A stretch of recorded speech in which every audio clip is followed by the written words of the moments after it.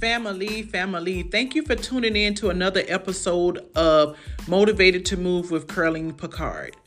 According to Genesis, the 6th chapter, there was a time in the Bible where God saw that the world was full of sin and evil, that it repented him that he made man and decided to destroy it. God showed grace to a man named Noah and his family and instructed Noah to build an ark. He specifically told him what to build it with and who and what should board the ark. I bring this story up because there are some instructions and visions that God has given to you.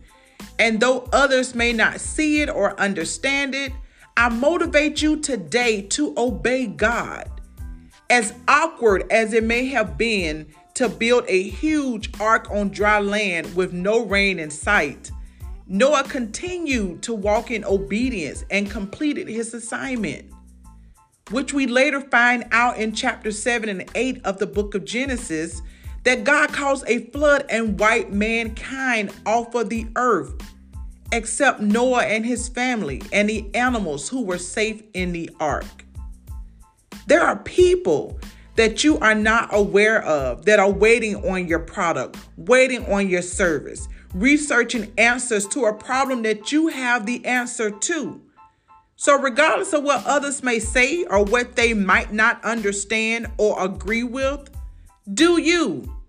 How many of us wish we could have gone through with something that God dropped in our spirit to do and didn't, only to see it come to pass and someone else is reaping the harvest?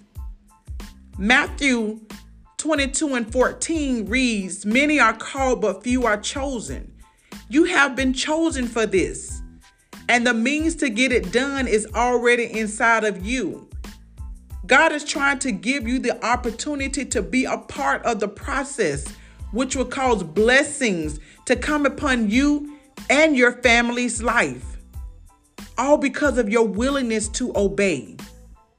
So accept the vision. And even if for a season you have to sow in silence and show people the results, do what you have to do in order to get it done. It's always bigger than us. So go do you.